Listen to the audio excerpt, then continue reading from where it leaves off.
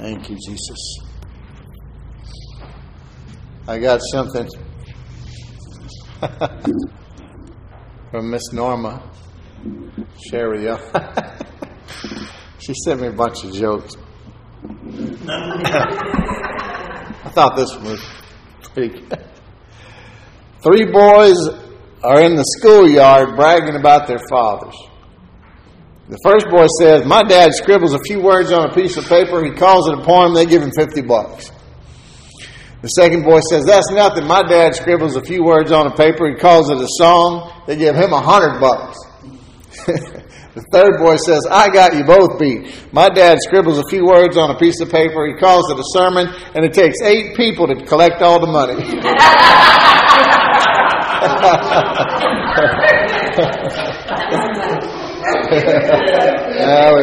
Thank you, Miss Norma. Glory to God. Praise you, Jesus. 1 Corinthians 13:13 says, "So now faith, hope, and love abide, these 3. But the greatest of these is love."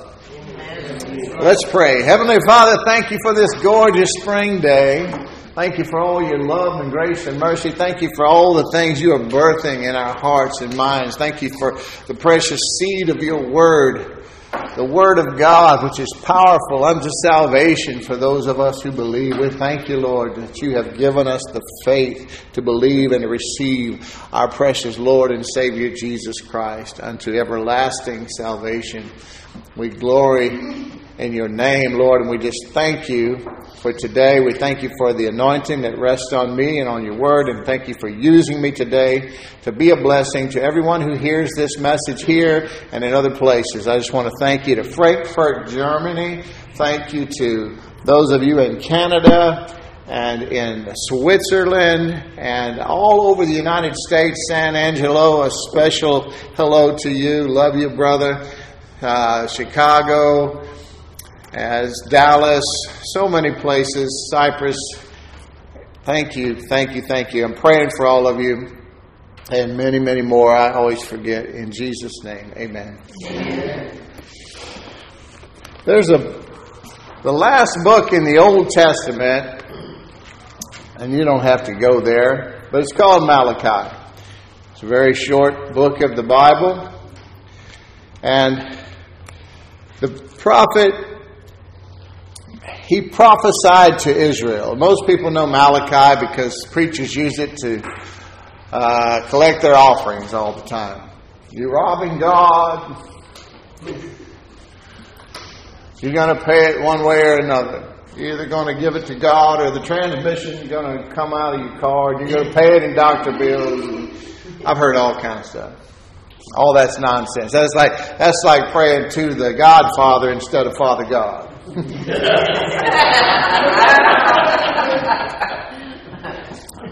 But don't throw the baby out with the bathwater.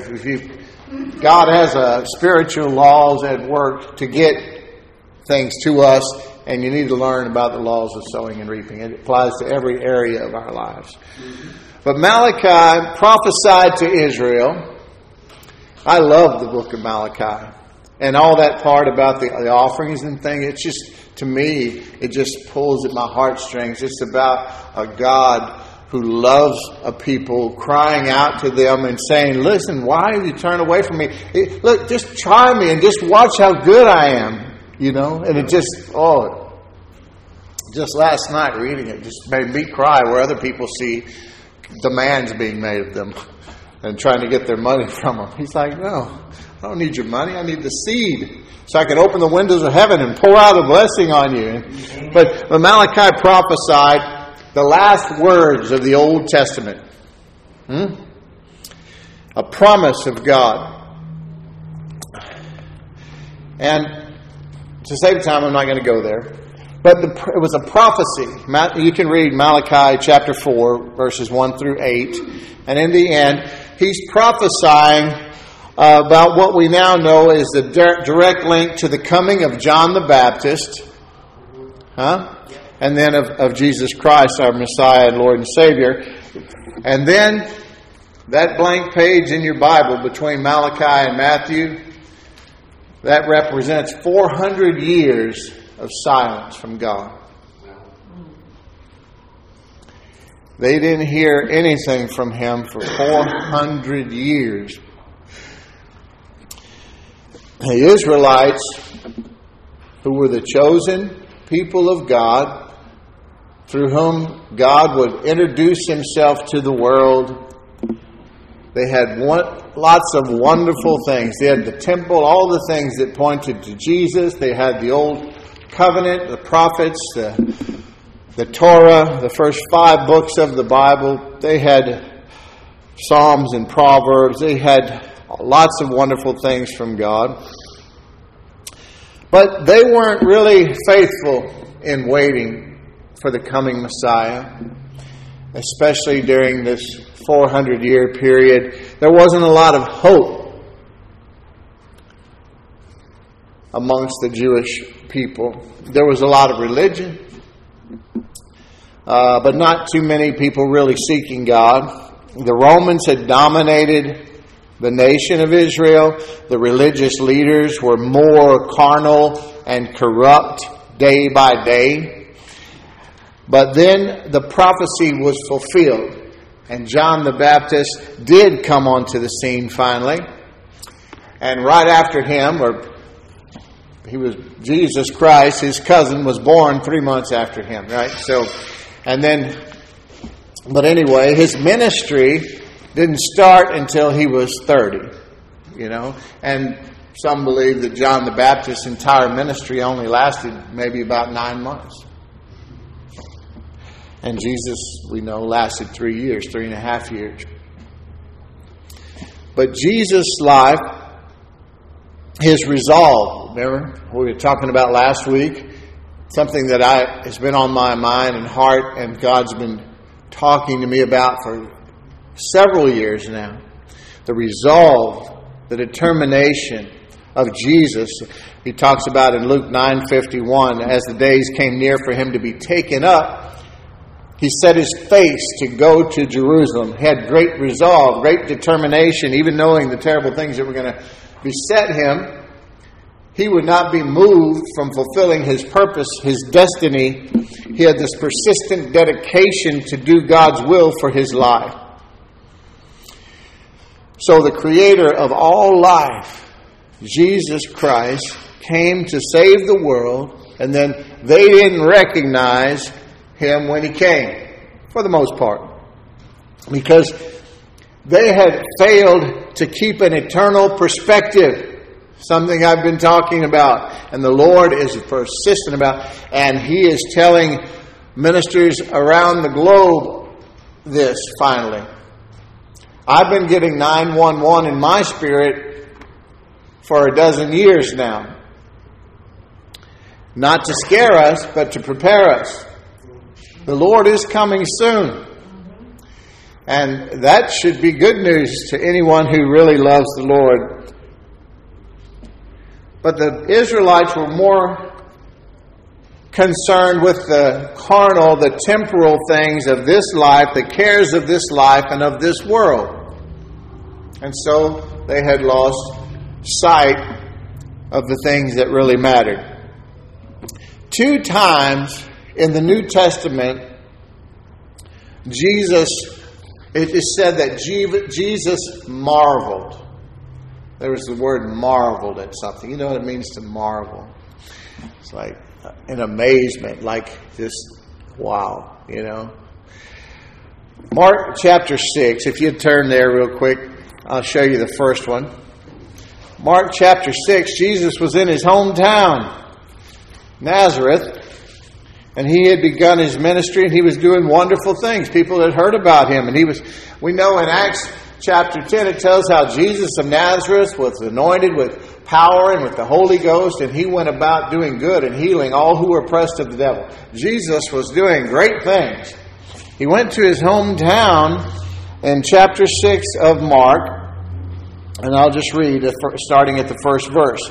He went away from there and came to his hometown, and his disciples followed him. And on the Sabbath he began to teach in the synagogue. And many who heard him were astonished, saying, "Where did this man get these things? What is the wisdom given to him? How are such mighty works done by his hands?" So far, so good, right? Proper response. But then let's how the devil creeped in. Is not this the carpenter, the son of Mary, and brother of James and Joseph and Judas and Simon, and are not his sisters here with us? And they took offense at him. They started looking at him in the natural. They couldn't get past how they had seen this kid grow up. And he's the one that wouldn't stay out of my rose garden. He's the one that threw that rock and broke my window out, Jesus was just a boy, It wasn't like, "Jesus, will you get that down off that top shelf?" No, it wasn't like that. He became a human being in every way. He had to learn everything. There's no place in the Bible where it shows he did a single miracle before he was baptized and baptized in the Holy Ghost in the Jordan River at the age of 30 by his cousin, John the Baptist, who we just mentioned. Nevertheless, and they took offense at him. And Jesus said to them, "A prophet is not without honor except in his hometown and among his relatives and his own household." Familiarity breeds contempt, folks. And he could do no mighty works there, except that he laid his hands on a few sick people and healed them, and he marveled because of their unbelief. So one of the things he marveled at was the unbelief of the people.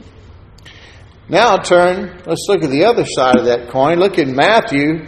Go back a book or so. Matthew chapter 8. And we'll find the other time. Matthew chapter 8, verse 5.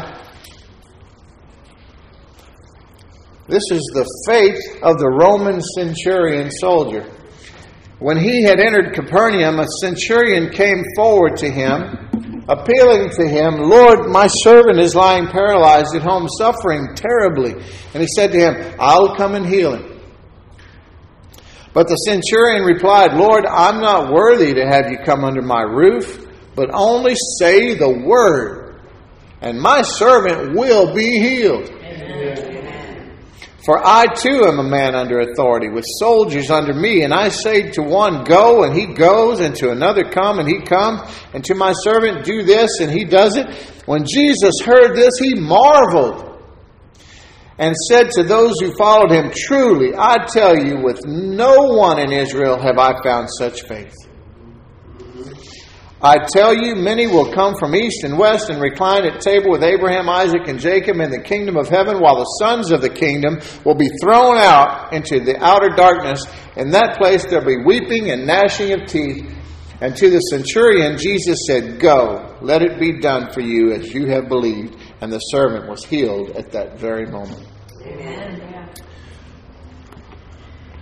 He marveled at the Israelites, this Nazarene's unbelief, and he marveled at the centurion soldier, even one of the Jewish people, at his great faith. He used, just like Jesus did, parables. He used natural things to describe spiritual truth. And this centurion saw that. He understood how in the natural that authority worked for him with his soldiers. Do this or else, He knew the power he had just because of his position, his rank, his title. And he realized this about Jesus. He may not have understood it completely, but he realized there was a spiritual realm, element at work, and he saw how it worked, and he said, he applied those same natural truths to the spiritual reality. And Jesus said, "Wow. That's awesome," basically. And it was. And that's what all of them should have been doing. They should have had that spirit. They should have been having a spiritual and eternal perspective. And they would have been lots better off, wouldn't they? Jesus had a great relationship with the Father. He knew that the Father loved him. He knew he had a purpose. He was kingdom-minded. He was here to help. But people were more interested in worldly things than they wanted the natural help, the instant help, the political help, the military help, the provisional help, than the eternal help that he came to provide them with, the forever help. And it hasn't changed much. Jesus said in Matthew chapter 24, verses 37 through 39, Matthew 24, verse 37 through 39, Jesus said, "For as were the days of Noah, so will be the coming of the Son of Man." He said, when I come back, it's going to be just like it was in the days of Noah. For in those days, before the flood, they were eating and drinking, marrying and giving in marriage. Anything wrong with eating and drinking? Getting married? No, there's nothing wrong with that. Until the day when Noah entered the ark. And they were unaware until the flood came and swept them all away. So will be the coming of the Son of Man. Now that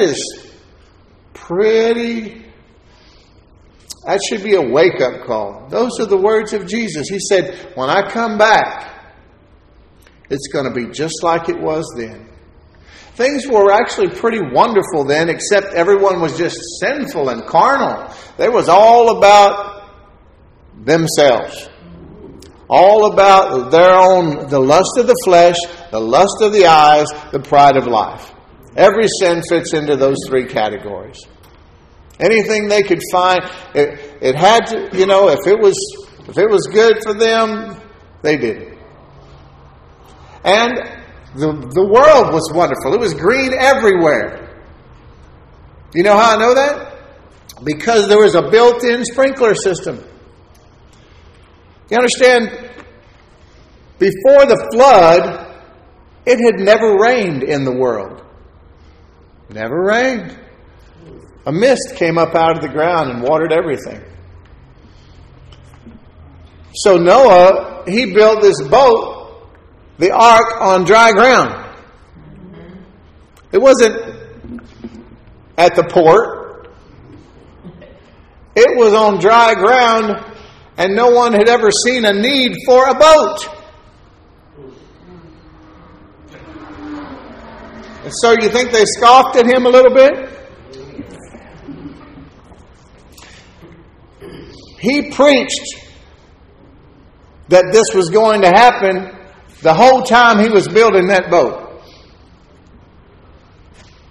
That took about 120 years for him to build the ark. That's amazing, huh? How about the fact that he was about 500 years old when he started building it?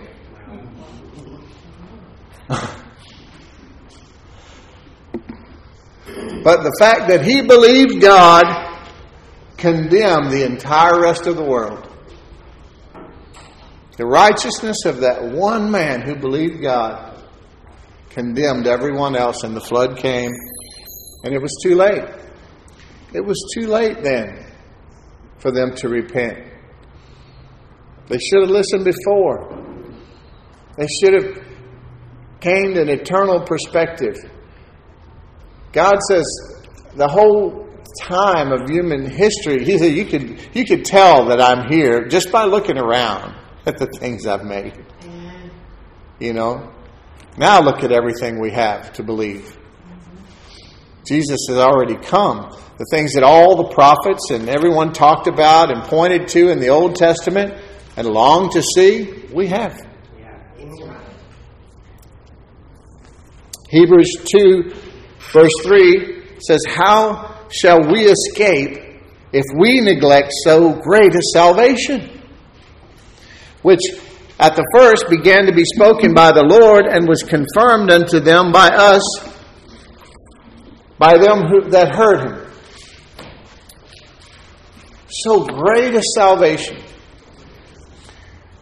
He was comparing the old and the new covenants and saying that the old covenant came through a mediator, was given by Noah, but grace and truth came through the Son of God himself.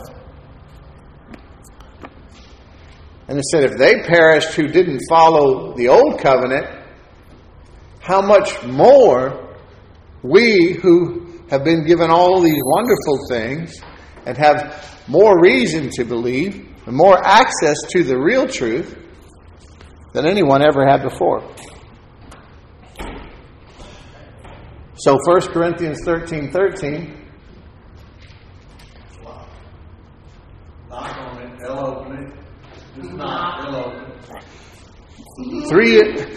Faith, hope, and love. These three things remain. And the greatest of these is love, right? 1 Corinthians 13:13. So I want to talk. There's these three great abiding realities of the Christian faith. Things that are forever true, forever real. Everything else, even if it's good temporarily in this life, isn't permanent. The things that are faith, hope, and love. We hear a lot of teaching about love because we need to, frankly. Without love, nothing else matters. Amen. It says you can give all you have and offer up your body to be burned. And if it's not motivated by love, it profits you nothing. So love is the essential thing. God is love. And unfortunately, people tend to, if you could preach love in a religious way that is legalistic. You need to love God more. I'm trying. And you'll never be able to. It'll drive you from Him. You need to focus on His amazing love for you, because you can't give away what you don't have. And He's the source of all true love. And so when you overflow with the knowledge, the understanding, the belief, the relationship with God, knowing that He just loves you and you stuck with Him, nothing you can do about it because you've believed in Jesus, then it will cause you to be confident, to love others with the love you've received. So love is imperative. And there's also a lot, thankfully, at least in evangelical circles, Spirit-filled churches, there's a lot of teaching on faith. And that's good as well, because without faith, it's impossible to please God. We know that, right? But we all need to understand that third element of hope. It's something that we need to take hold of ourselves. It's necessary to have hope in order to maintain our faith and love. Without hope, our faith is said that we're leaky vessels. Our faith will leak out without hope, and our love will fail. You say, well, it says love never fails. Let me put it this way. Our love will wane. So hope is essential to live the Christian life to the fullest. Where there's life, you've heard the saying, where there's life, there's hope. Well, the same thing can be said where there's hope, there's life.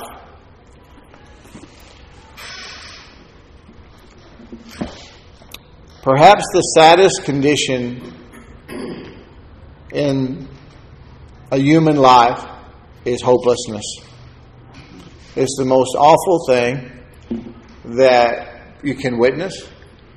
I've seen it in many folks.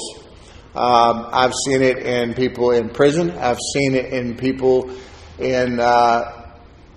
who were seemingly very successful and wealthy. I've seen it in people who were sick. I've experienced it in my own life. So I'm aware of this devastating, debilitating thing called hopelessness. And I think is the worst thing about a human condition that can be. It's very sad. And it's a terrible thing to take hold of the human soul. You don't ever want someone to be hopeless. 1 Thessalonians chapter 1, verses 2 through 4, in the King James Version. Whenever I don't feel like, the one I use here is the English Standard Version most of the time, and then I look at a lot of different versions of scriptures often, and when I don't feel like any of them are really sure, I always go back to the King James. Because the good thing about the King James, even though it was theatrical Elizabethan English, when they didn't understand the thing or it didn't seem right, they didn't try to fix it. They just interpreted it the way it was, to the best of their ability. So anyway, 1 Thessalonians, back there with all the 5 T's in a row, guys. 1 Thessalonians 1, verses 2 through 4, it says, "We give thanks to God always for you all." This is Paul talking to the church in Thessalonica, and he's bragging on them. He says, we give thanks to God for all of you, making mention of you in our prayers. That's the best gift you can give somebody. Pray for them. Amen? He said, "Remembering without ceasing your work of faith, your labor of love, and your patience of hope." There's those 3 items. You see that? They're all in there. It's just like when you find a scripture with all the members of the Trinity listed, you need to take a close look at that. It's like they're jealously all trying to get involved and say, hey, mention me in that. Faith, hope, and love right here. Without ceasing, your work of faith, your labor of love, and your patience of hope in our Lord Jesus Christ in the sight of God and our Father, knowing, brethren, beloved, your election of God. So first of all, we see through this scripture that faith produces actions, right? He says your work of faith. It produces hard, sacrificial work on behalf of other people. True love does, doesn't it? It's sacrificial. It's not self-serving.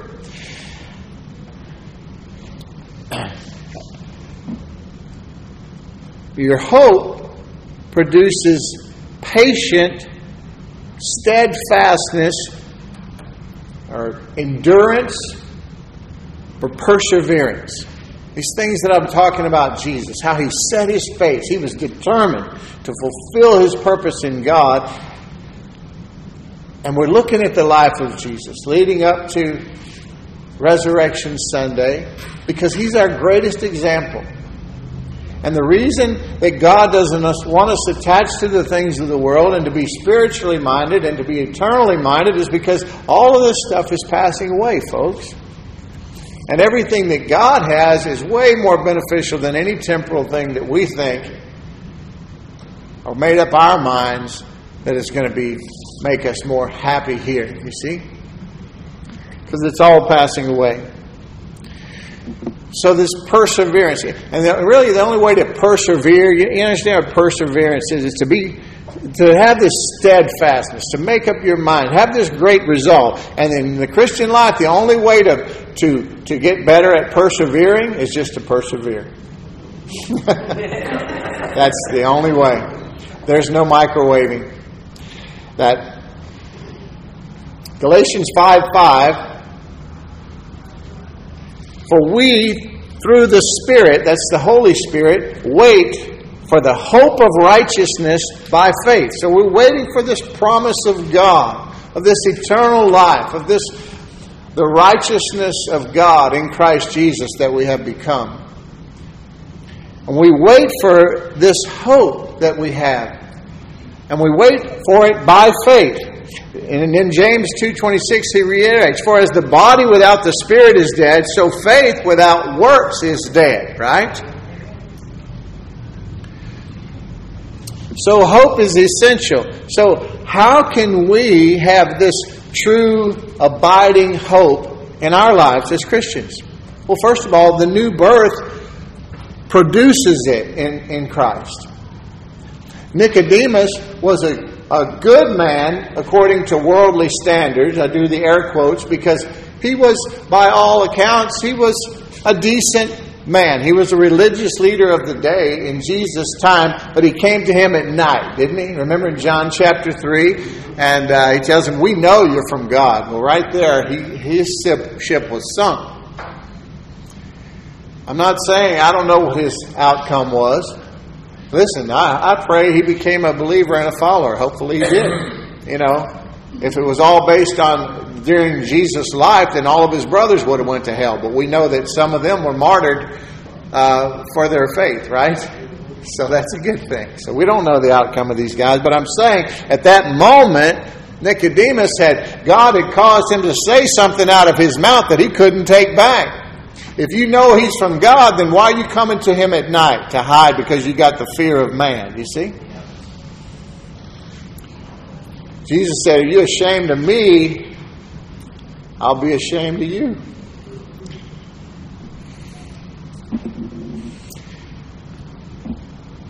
First Peter 1, verse 3 said, blessed be the God and Father of our Lord Jesus Christ. According to His great mercy, He has caused us to be born again to a living hope through the resurrection of Jesus Christ from the dead. That's awesome. That's what He told Nicodemus. He said, unless you're born again. Matter of fact, He interrupted some speech Nicodemus was trying to give him. And He said, listen, unless you're born again, you can't see the kingdom of God.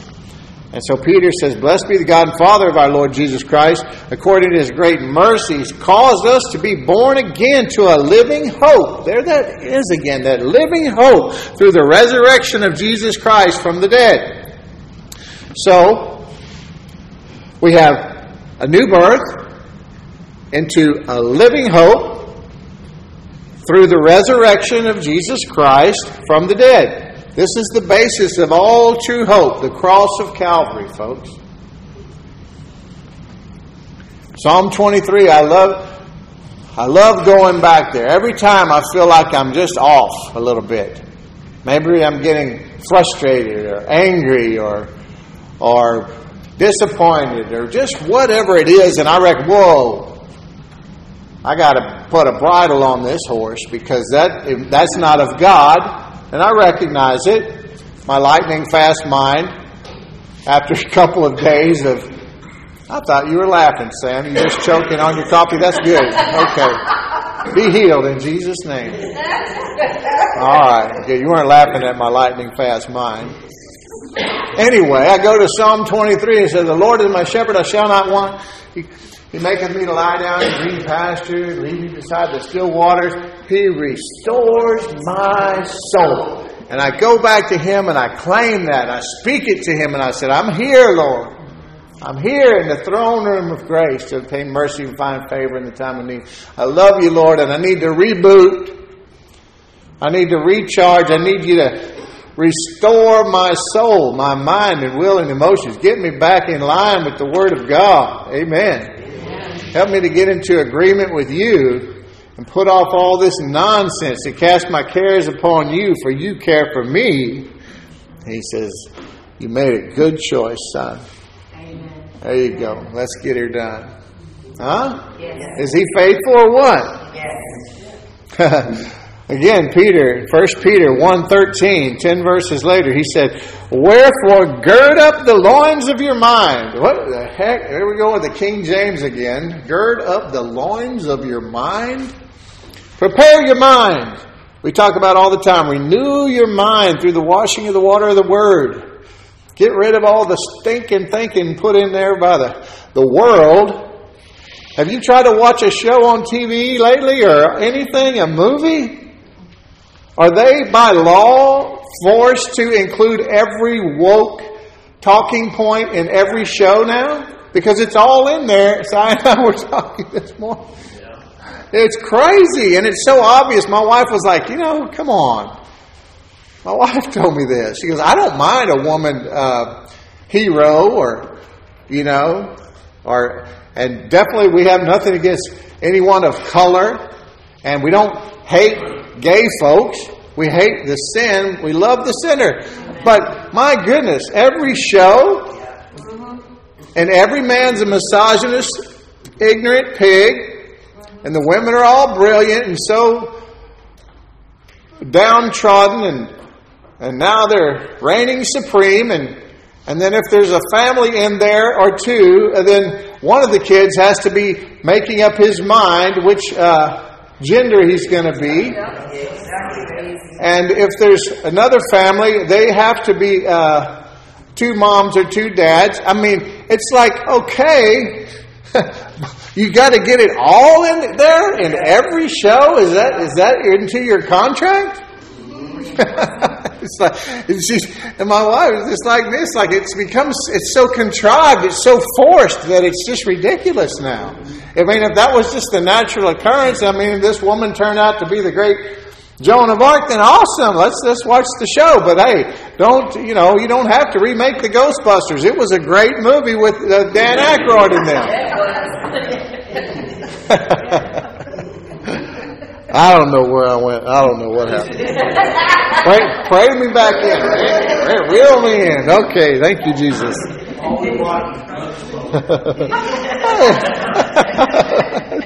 I like that. So you gird up the loins of your mind. You prepare your mind. Be sober-minded. And hope to the end.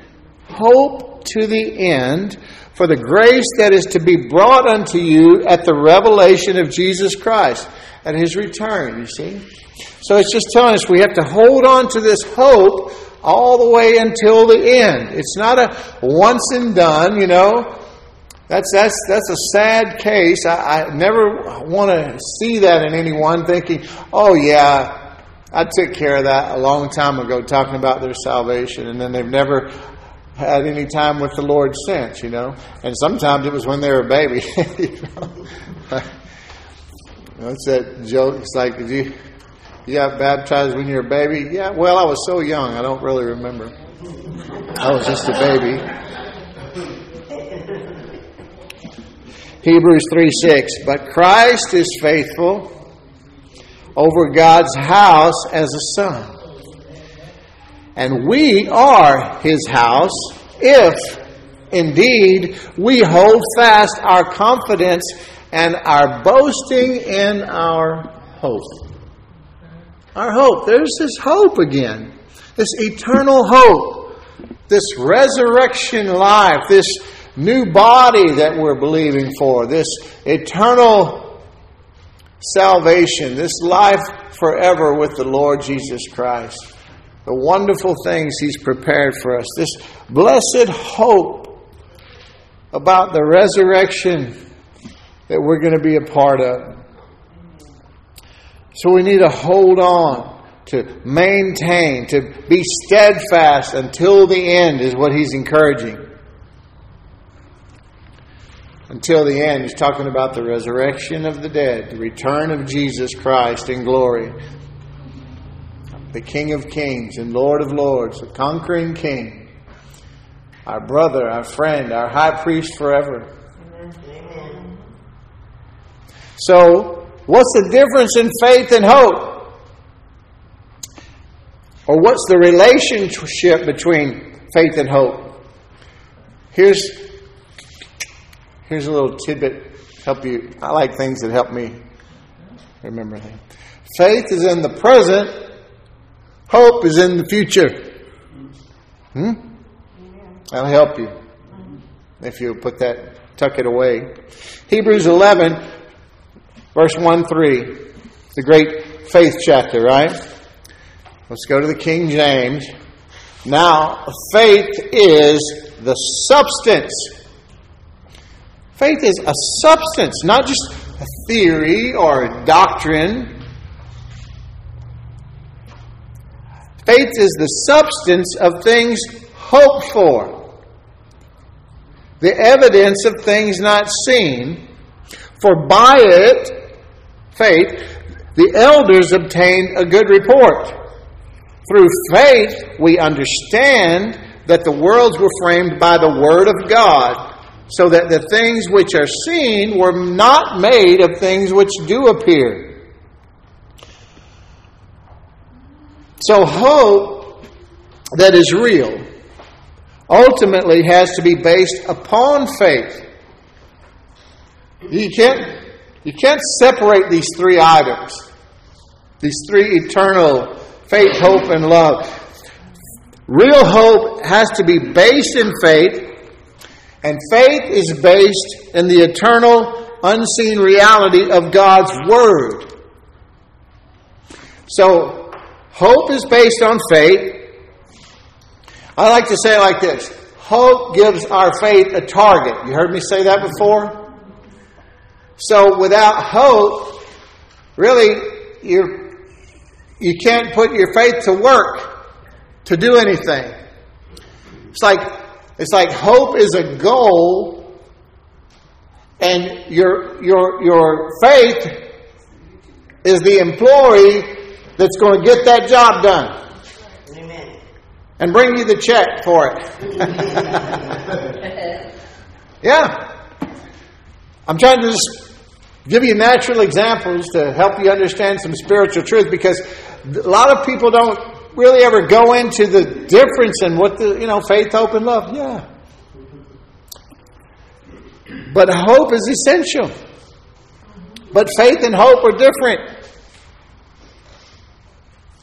And we don't want to confuse them, because God has promised results of faith which He has not promised to hope. You understand? So, I don't want you just to blend them in because they're closely related. Because without faith, it's impossible to put. And He just says, by faith, these people were credited with righteousness. By faith, they got all these things. You see? Faith is the hand that reaches out and obtains the things provided by grace. So it's the action thing. It's the right now thing.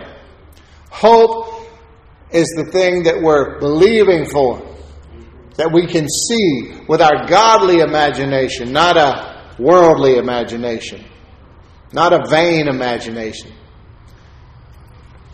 So hope is only valid when it's founded in faith, and faith is based on the Word. So the ultimate basis of hope and faith is the Word of God. We can never get away from the Word of God.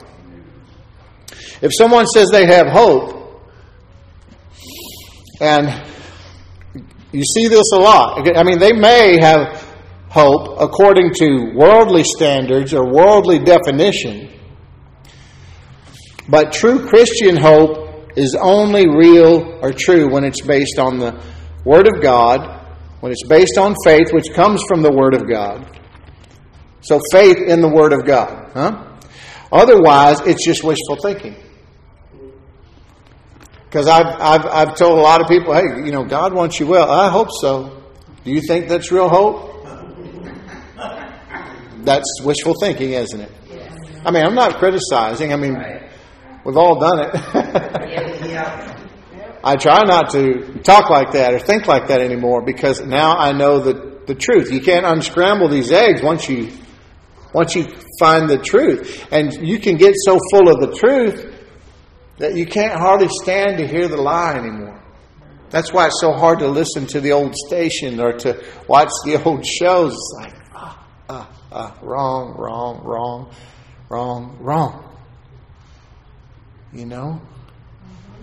And Christians need to stand up and stand up for God.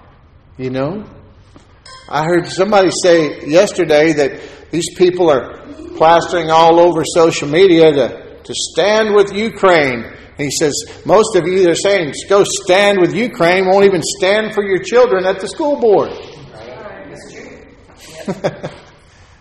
So easy to say stand with someone half a world away when you really have nothing to lose. But what about right here in our midst, in our local communities and our local governments and the school boards and the local judges and all that, all the way up to the White House? I mean, my goodness, look at this craziness.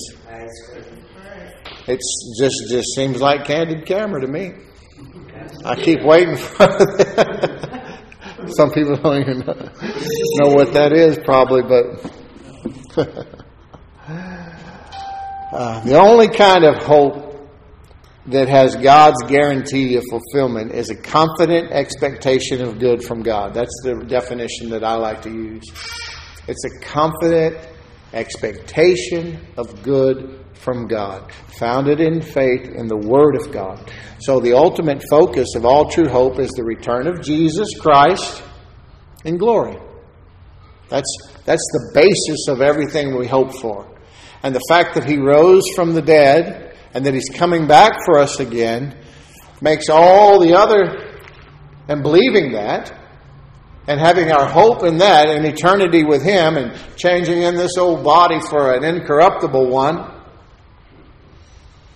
based on that hope, we can use our faith to believe everything else that He said here on our behalf. All these 8,000 or so promises, we can release our faith to bring those into play right here in the sweet now and now, where we can benefit from them while we're waiting on our blessed hope of His return. Amen. Amen. I use the scripture in Titus chapter 2, verse 11 a lot to talk about how faith is essential. That, you know, there's universalism out there now. It's a big thing because there's no requirements of you. There's no challenges or convictions in universalism, church. It's just about grace. It's all grace. You see?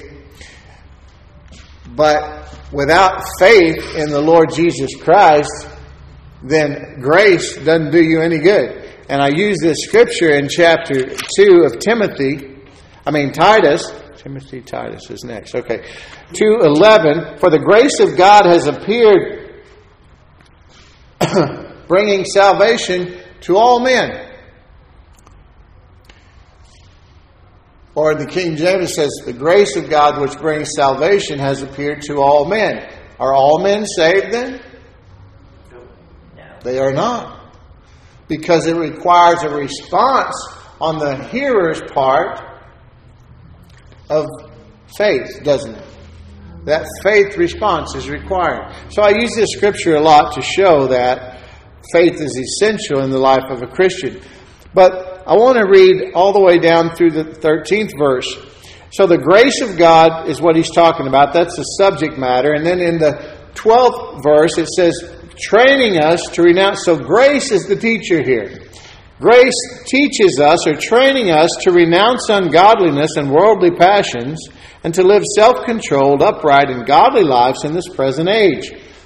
And again, look at this 13th verse. No one ever goes this far. So I use 11 and 12 to teach that faith is essential and that grace is not just a license to sin, but it's a teacher and an instructor to help us, to empower us and to teach us how to live godly, upright lives in this present evil age. So, but the 13th verse is one you never hear preached. Waiting for our blessed hope. The appearing of the glory of our great God and Savior, Jesus Christ. You notice Paul calls Him God? Thank you, Jesus. He's right to do so. Hallelujah. Notice Paul called Him God. I love that. One of the biggest things in Islam is that they say that Jesus wasn't God. Well, that's all that the New Testament talks about. It's all the Old Testament points to. So you have to pray for people that don't believe or don't have the ability to see, because they're getting converted by the thousands, by the hundreds of thousands. And someone that zealous for religion, if they get freed of that religion and become real believers, they can be very powerful for the kingdom. Amen. So notice that grace trains us, teaches us, instructs us. Grace has a sort of authority to teach us how we ought to live, right? People, I don't think there was any standards anymore or anything. Nobody wants to be told what to do. And legalism will sort of beat you over the head, and just like the 10 Commandments hanging on your living room wall, I don't recommend it really. Because it's what the enemy uses to show you everything you ever did wrong and remind you. So we don't need that anymore. See, Jesus nailed that to the cross with him. Now we have his law of love written on the tablets of our heart. And if you walk in true love, agape love, then you'll exceed those commandments, not live below them. Nevertheless, 1 John 3, verse 2 and 3. This one I took from the Berean Study Bible, which you may not be familiar with. But he said, "Beloved, we are now children of God, and what we will be has not yet been revealed. We know that when Christ appears, we will be like him, for we will see him as he is. And everyone who has this hope in him purifies himself just as Christ is pure." So first of all, what comes from this blessed hope is this confidence and this excitement and this perpetual longing and looking forward to the return of our Lord Jesus Christ, all beginning from the cross to the resurrection, his enthronement, and his promise of his return.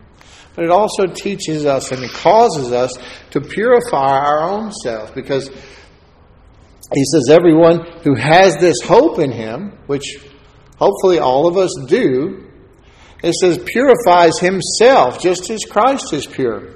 So everyone who hopes in him purifies himself. So the hope leads to godly living, is my point. That's what the Bible says.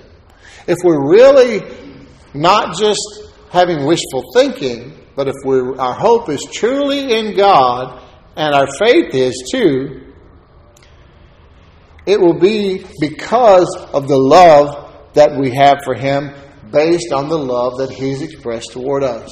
So all of those things working together will cause us to want to live a life of purity. Not because people are making demands of us and got a whip to our backs. Do good, get good. Do bad, get beat. No. Nothing we can do to earn his favor or our salvation, but it will cause us to desire to be thinking that he's returning at any moment. It should get us very excited. And it definitely doesn't make you want to go out and sin, does it? If he's coming today, folks, let's just say if he's coming to dinner, are you going to run off and do your worst? You know, be like that junkie in the Uber, take me to the rehab, and he's shooting up all the way there to get that last fix. These are real stories I hear, folks. Sorry, that was bad. Lastly, I've been talking about this eternal perspective, this living a life after the Spirit for a couple of weeks. This hope that we're talking about releases us. Here's another benefit from it. Now, the purity aspect is a benefit too, folks. But I don't think I'm trying to condemn anybody. Just want you to think about it. Are you excited about his return? We should be. Just saying. But lastly, and this is really a good one. This is one that we all need. Because I don't want anyone to be hopeless in this life. And especially a Christian, we should never be hopeless. Hope releases us from the bondage to time.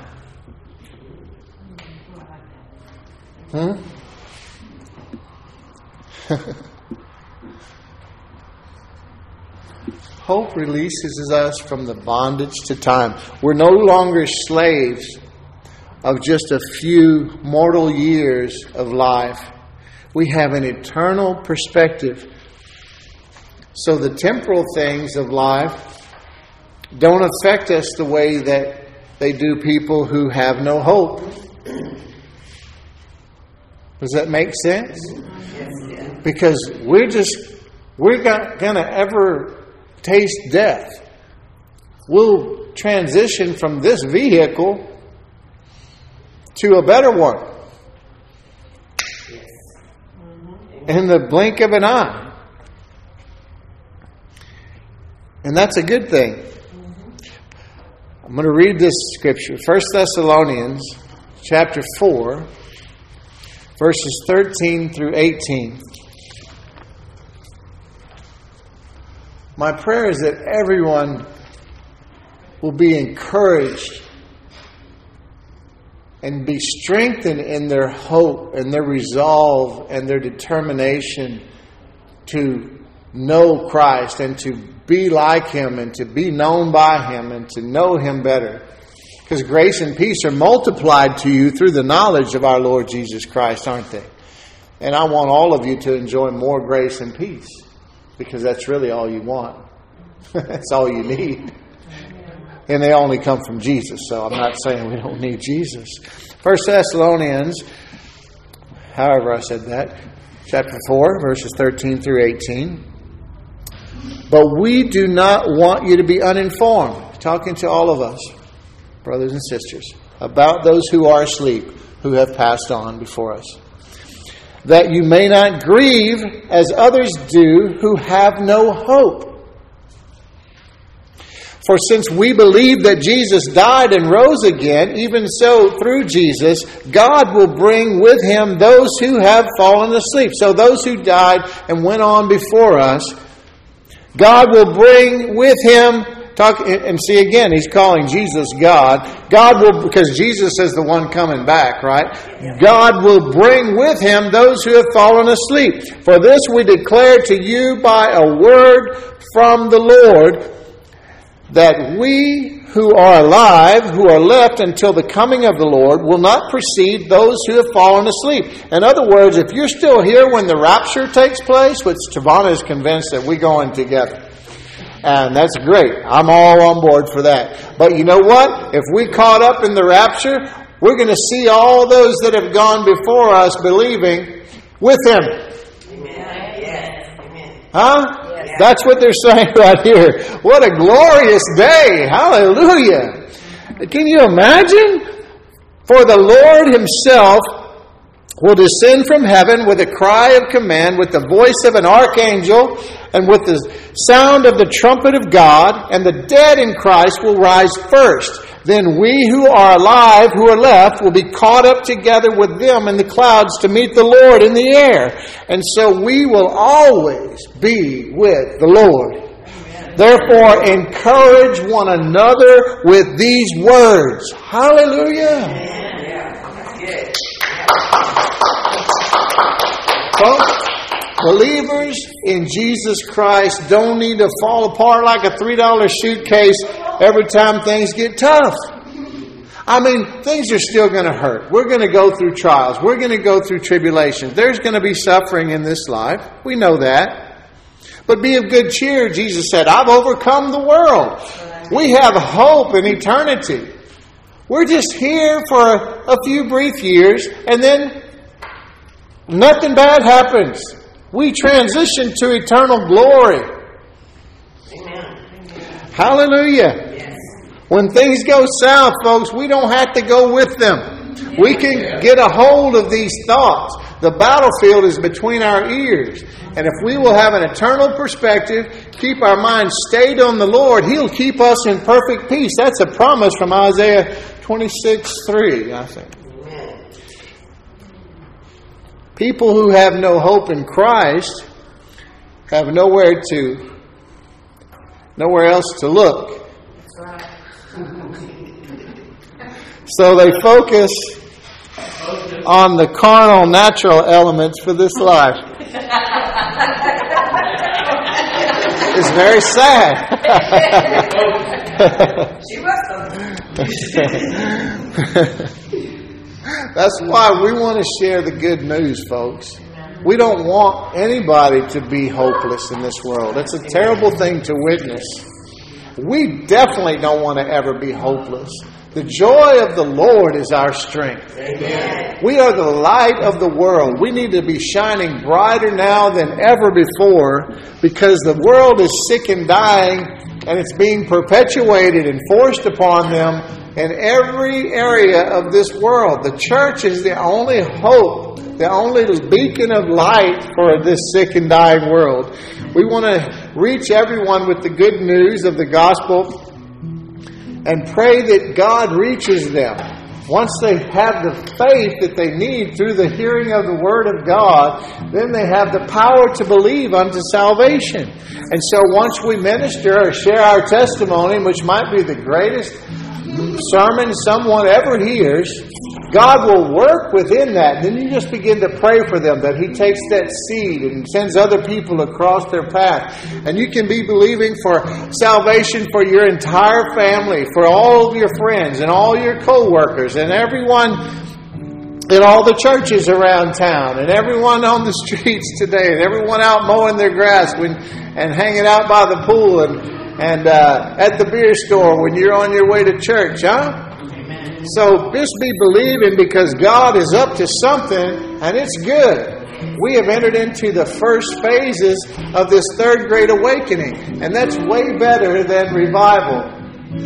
That's way better than revival because revival can affect a church and awakening will affect an entire nation. And that's what we've entered into, and it's going to be wonderful. Psalm 31:24, and I'm closing here, says to be of good courage. This is one of my icebox scriptures that went through when I was having my heart surgery. To be of good cheer, and He shall strengthen your heart, all ye that hope in the Lord. Let me tell you, you can take God's Word and you can use it for the natural, and you can use it for the spiritual. I know that He meant the heart as a spiritual thing, but I took it as a literal thing, and so did He. Amen? So we did both. Listen, our goal here, I'm not going to limit God. I already told y'all to start believing for the place of our own. And I've had it prophesied what it even looked like and stuff like that to me. But I never have been into building a kingdom unto myself. If you don't know that about me yet, I've never taken ownership of any of God's people or any of God's things or wanted things from it. But I don't want to put any limitations on God. But our goal is not necessarily to have the biggest church in town. I heard Mario Murillo say, our goal is to deliver the most devastating blow to evil. I believe when we pray here, our prayers get answered. And we need to settle for nothing less. We need to rise up in faith and give our faith great targets of hope in the Lord. Amen?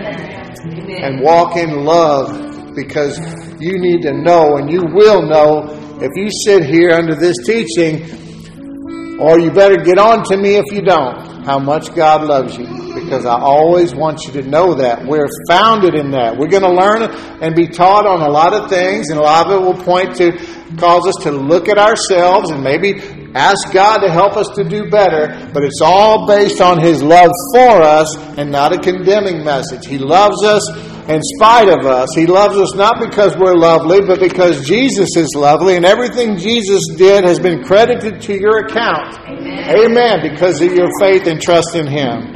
He loves you. I love you. And I want you to go out and be a blessing. Give your faith a beautiful target for your godly imagination to work while we're waiting for the return of our Lord and Savior Jesus. Amen? Amen. All right. Give the Lord a shout of praise. Hallelujah, Jesus. Thank you, Lord. His love is forever. He is love. Thank you, Lord. Thank you, Lord. Jesus' name. My joy and my treasure is the perfect measure. He is love. His love is forever. He is love. He's the key and the answer. My joy and my treasure is the perfect measure. He is love. Amen. Hallelujah.